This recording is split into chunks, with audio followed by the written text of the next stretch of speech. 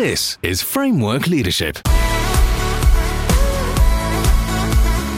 I'm Kent Ingle, and you're listening to Framework Leadership, a podcast about how to bring your personal life and organization to the next level.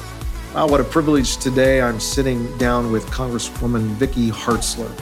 In 2011, Congresswoman Hartzler unseated the 17-term Democratic incumbent to become the first Republican to represent Missouri's 4th District since 1955. She's an outspoken supporter of the pro-life movement, a great supporter of Israel. She also serves on the House Armed Services Committee and the House Agricultural Committee. She's also an author of a book called Running God's Way, a book on how to integrate your faith with civic engagement, which we use that book here at Southeastern University as a part of our curriculum for our political science majors. It's a pleasure to welcome you, Congresswoman Hartzler. Thanks for being with us. Thank you, Dr. Ingle. I'm thrilled to be here. Before we talk about politics and leadership, I'd like to talk about your beginnings. I'm always fascinated by the journey that people take to their calling and success. Where'd you grow up? What were your parents like? What was that all about? Well, I grew up on a farm just north of Archie, Missouri, and worked alongside my mom and my dad and my sister on that farm. And it was a wonderful upbringing. My parents were people of faith. We went to church every Sunday and Wednesday night. And I just appreciate that upbringing because I learned the value of hard work, but also that if you work hard, there are rewards. We also learned the importance of faith, not only, going to church, and every morning my parents would read the Bible before breakfast, and we would have a little devotional and we would pray together as a family. But also depending on God, being farmers, praying for that rain and praying for the sunshine, and just depending on Him really for our livelihood and seeing Him come through, even through hard times. Those are things that have stayed with me, the rest of my life: faith, family, and hard work. Yeah. I read that after college, you taught high school home economics for about 11 years. Yeah. What drew you to teaching, and how did that affect kind of what God placed on your life? Well, I love young people. I was the average college student, though, and changed my major 4 times while I was in college. Couldn't really settle on what was it, God, you want me to do? And then I was a camp counselor one summer, and I just absolutely loved it. And I thought if I majored in home economics, because I knew I wanted to be a wife and mother someday, I thought, well, the subject matter itself would help me in my everyday life.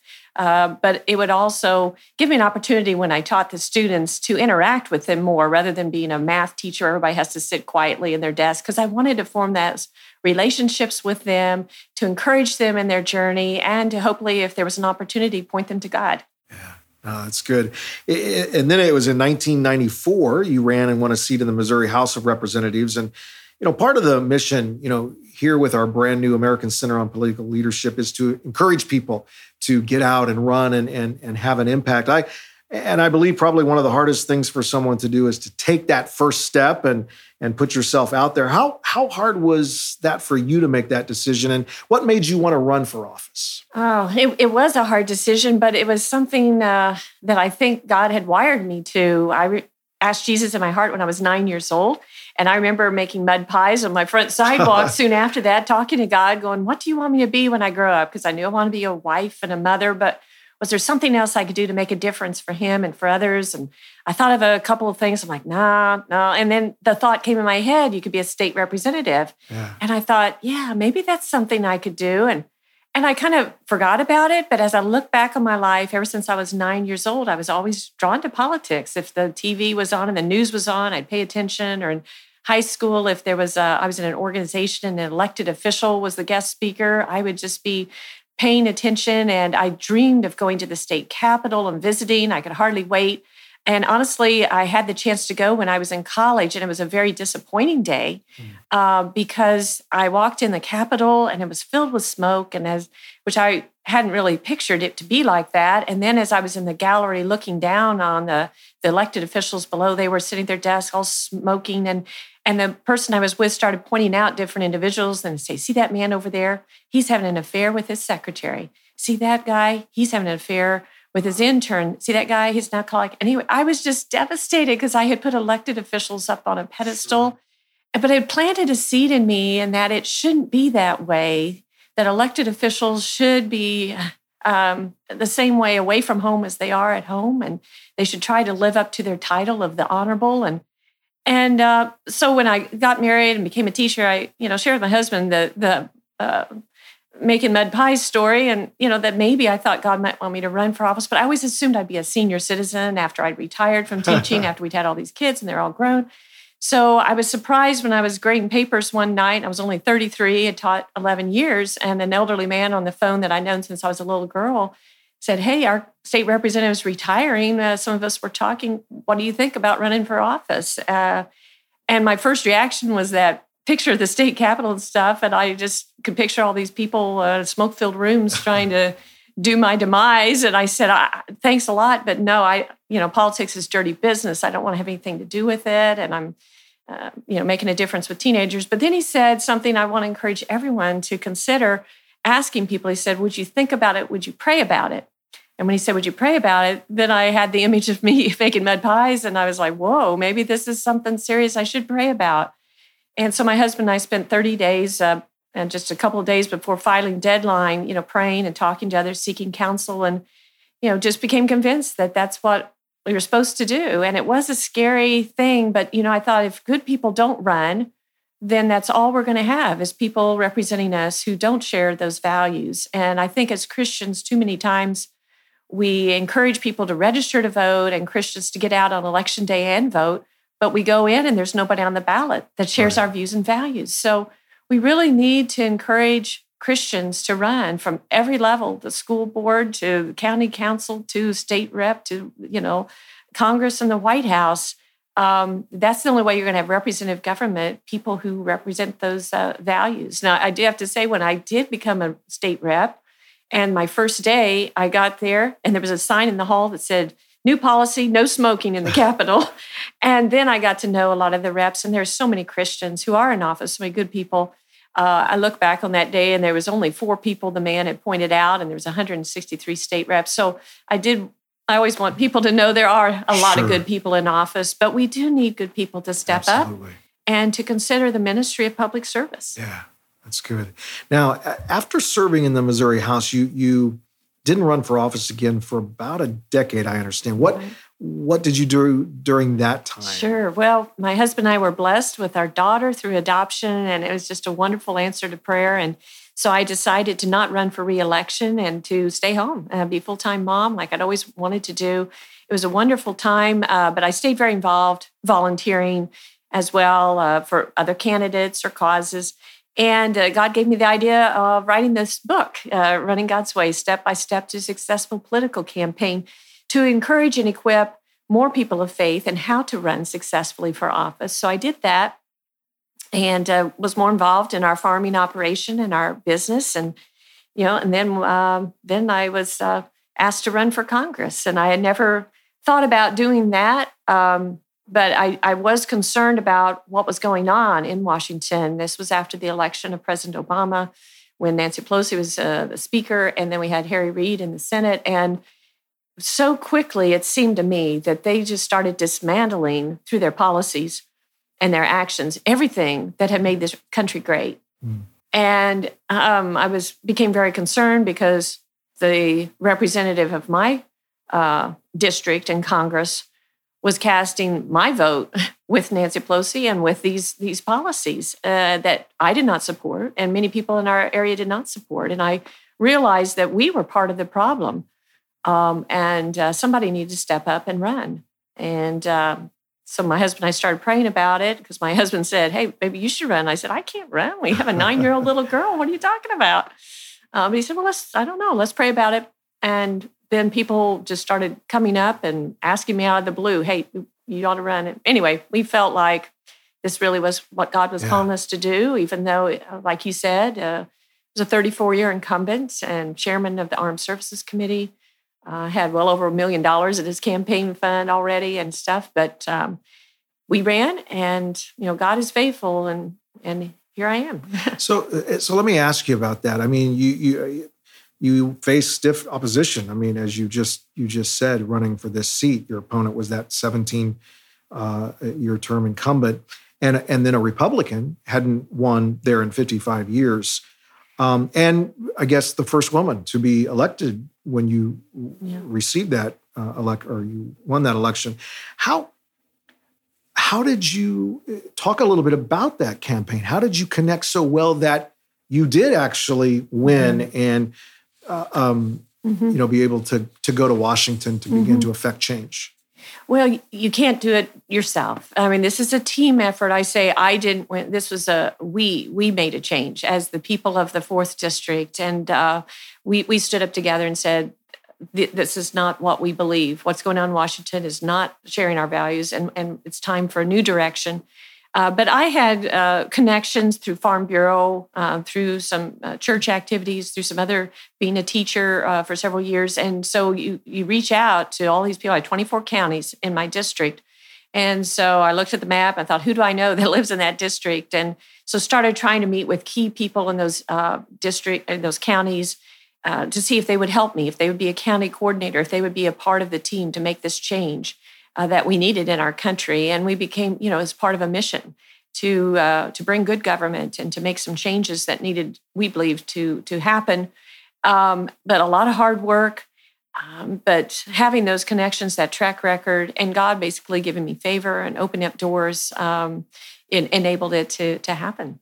Right. So really an element of the divine. Oh, absolutely. Yeah, absolutely. Yeah. After you took office in Washington, what was your biggest surprise on that job? Well, on a minor note, but it's really true, is that some people bring their dogs to work, which I was just shocked. I was walking to my office in the very regal Longworth House office building, and here's this staffer with this cute white fluffy dog on a leash walking down the hall, and they just go into an office. And anyway, some people take their dogs to work. So that was new, surprised me. Now, on the serious note, I don't know if it was a surprise or just a reality of how hard it is to get things done quickly. Sure. And you campaign with passion and with conviction that you are going to balance the budget, or you're going to get better health care, or you're going to rebuild the military, or whatever your platform is. And you make these promises to people, you like me, we're going to work on this. And then you get there and realize you're one of 435 members in the House. And then, of course, so to get something through, you have to pass something in the House, then it has to pass to the Senate, then you have to get the president. And so it takes a long time. And to my predecessor's credit, Ike Skelton, he was a man of faith himself, and he was a good man. He called me on election night. He wished me well, where a lot of people, incumbents who lost, did not. And we actually became friends after the election, and I met with him for breakfast a couple of times, and I kind of picked his brain. What are some lessons you've learned? What can you share with me? And he talked about that. Even though he'd been there 34 years, he was well known for passing many pieces of legislation. He said that it takes, on the average, 7 years to pass a bill. And that was kind of eye-opening to me. So you have to campaign with conviction, but realize it's a marathon, it's not a sprint. And I used to be a track coach and ran track myself, so I understand that. But you can't lose that fire, that dedication. You got to keep your eye, as they say in Hebrews, keep your eyes fixed on Jesus, the author and perfecter of our faith. Not get weary in good doing, because in due season you will reap a harvest if you don't give up. So there's perseverance. That's part of it, and keeping your eye focused on what you need to do. Now, if I remember right, when you went into office in 2010, I think the House was in Republican control. We took control. Just took control of that election. I was part of that class, as was our friend Dennis Ross here. Mm-hmm. And then, of course, just a few months ago, the House changed from Republican to Democratic control. How has that changed your role now? Mm-hmm. Well, it makes it harder to get things passed that you want to, because your party is not controlling the committees or the leadership, and they have different priorities of what they want. But it gives you an opportunity to spend that time researching maybe legislation that would be good if hopefully we take the majority in a couple of years, that we can be ready to go to address the solutions of the problems facing our country. It in some ways takes the pressure off a little bit within our own caucus, because we are not in charge of passing things. Whereas when you're the majority, you're in charge. People expect you to fix whatever the problem is, and if you don't get something fixed, then people are like, "How come you're not getting that done?" So there's some pluses and minuses, but yeah, it's a time to focus on your district as well, and to develop some bipartisan relationships and see what you can get done. And there are a lot of opportunities to get things done with the other party. Yeah. Now, the last few years have been especially divisive in politics, whether it's social media, cable news. We are, bombarded with politicians and pundits really kind of attacking each other rather than attacking issues. Yet we just, our American Center for Political Leadership ran a survey that found that 79% of voters believe that politicians must absolutely demonstrate civility, authenticity, and respect over aggression. What do you think politicians can do to bring civility back to politics? Well, I think it goes to focus on the issues and make sure the main thing is the main thing, and that is serving the people of this country. And what are the problems we have? So say the issue is healthcare. That is still a huge issue. A lot of people cannot find affordable healthcare. So what are the solutions to addressing healthcare? What are the solutions to infrastructure in our country, crumbling roads and bridges? What we all want, national security, focusing on those things rather than going after personalities. Nothing really is gained by attacking someone or acting in anger. So if you show just the general respect, and something that helps me, I may disagree vehemently with somebody else's position in Congress, something I hear them say on TV, but realize most of the people in Congress are representing their district. Sure. You may not agree with those views, but in that part of the country or that person's district, the majority of people do believe in that area. And so you shouldn't go after the representative from that area. It draws the broader question and problem, especially as Christians. Maybe we need to be doing a better job in our churches and reaching out to people and explaining why life and supporting life is so important. And every child has a plan and a purpose. Right. And changing people's hearts that way rather than attacking their representative who happens to be pro-choice when they may just be reflecting their constituents. Yeah. We've seen some shocking and appalling landmark laws on abortion passed recently. New York and Virginia have made it easier to get an abortion, while I think in Missouri it made it a little bit more difficult. Many believe we're headed to a showdown in the Supreme Court. What do you think is going to happen? And how are you leading the charge in the support of the pro-life movement? Sure.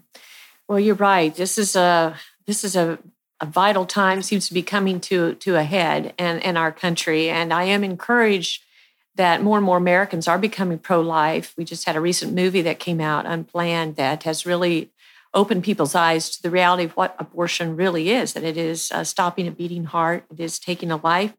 But there are these different legislative battles. I am a chairman of the Values Action Team in the House, which is a group of members who believe in faith, family, and freedom that coordinate with grassroots organizations that have similar goals to try to advance legislation and policies that support life and marriage and religious freedom. I've sponsored the bill to defund Planned Parenthood, as well as sponsored a second bill to make sure no tax dollars go to any entity that provides abortions. Because even pro-choice people don't want their tax dollars going to pay for abortion. It's a policy that just makes sense, as life-affirming. So we are fighting and trying. We're having press conferences and trying to get the word out, social media and others, to make sure people know what we're fighting for, why it's important. Right now in the House, there's a bill, the Born Alive Infant Protections Act, which we're trying to get a vote on, and Nancy Pelosi is refusing to allow us to have the vote. And so we're trying to bring it up for a vote through a petition process that is rarely used, but if you get enough signatures on this petition, you can bring a bill straight from committee to the House floor for a vote. So we have to get 218 members to sign our petition, and that would mean all of the Republicans who are there as well as 30 Democrats. And so far, we've got every Republican to sign the petition, and we've had 3 Democrats sign. So we're short about 17 people, but there's many people who won the election last year as a Democrat, and they beat the Republican, and they said, well, in their campaign, well, I'm pro-life. So they're in an awkward place. Sure, and sure. we're hoping that they'll stand up and do the right thing, and they'll go ahead and sign this petition, because surely that's something we can all agree on.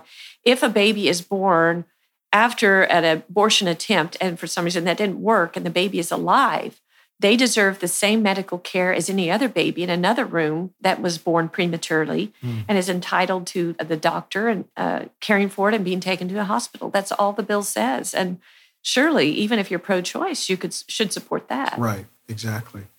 A couple more questions, and then we're going to close with that quick fire round that we always do with our guests. If someone's listening who's considering taking that step and entering politics, of course, they need to get your book. I think that'll be a significant help. But what's a piece of advice that you would give them?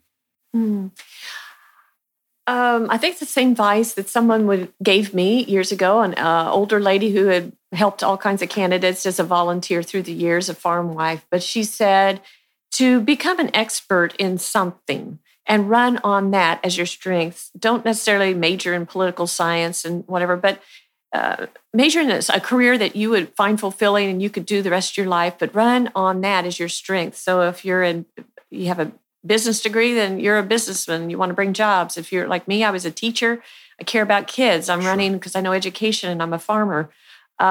Become good at that. And I would also add, get involved in your community, in leadership capacities, and build that repertoire of leadership and that experience, that track record of caring for people, working, serve through a servant's heart, and making a difference. And then it'll be a natural progression to take that into a campaign.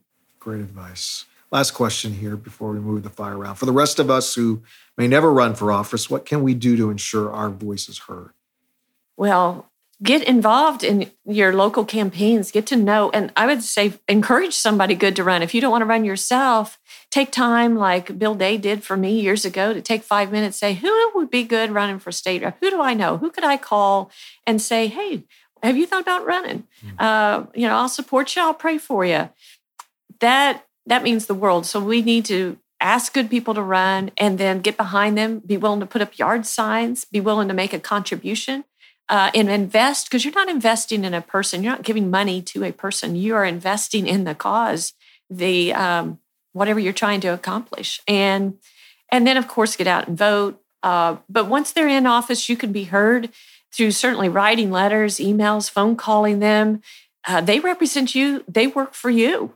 And so make sure they know what your views are. And I think the most powerful thing is actually if you have a chance to make an appointment with them and meet them in person. So if they have a district office or if they're a state rep or a county council, and they were saying, hey, can I take you out for coffee?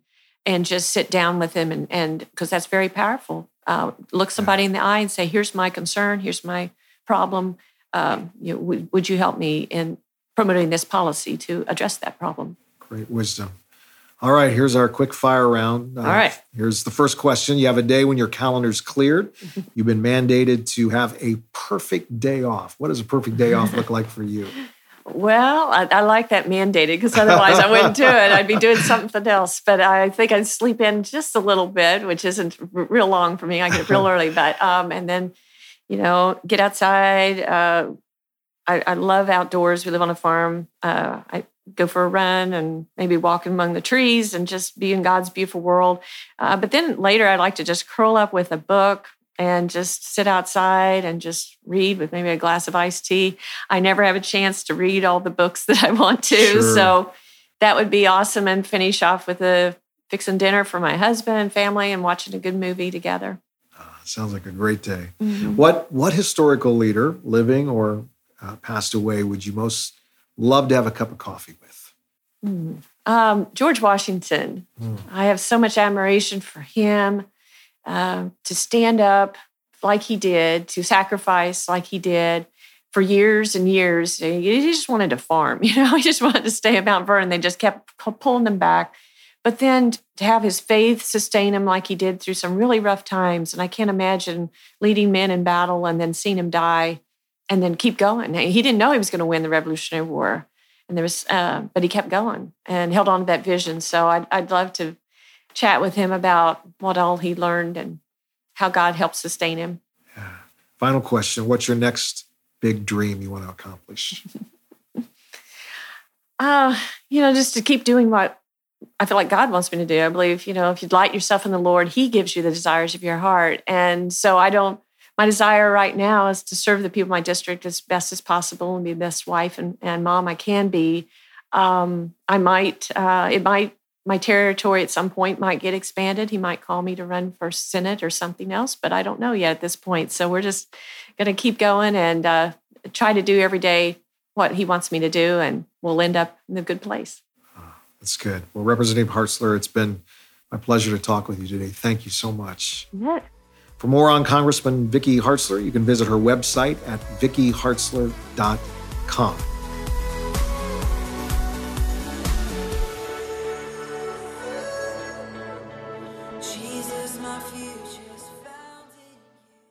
To connect with Kent, visit kentingle.com.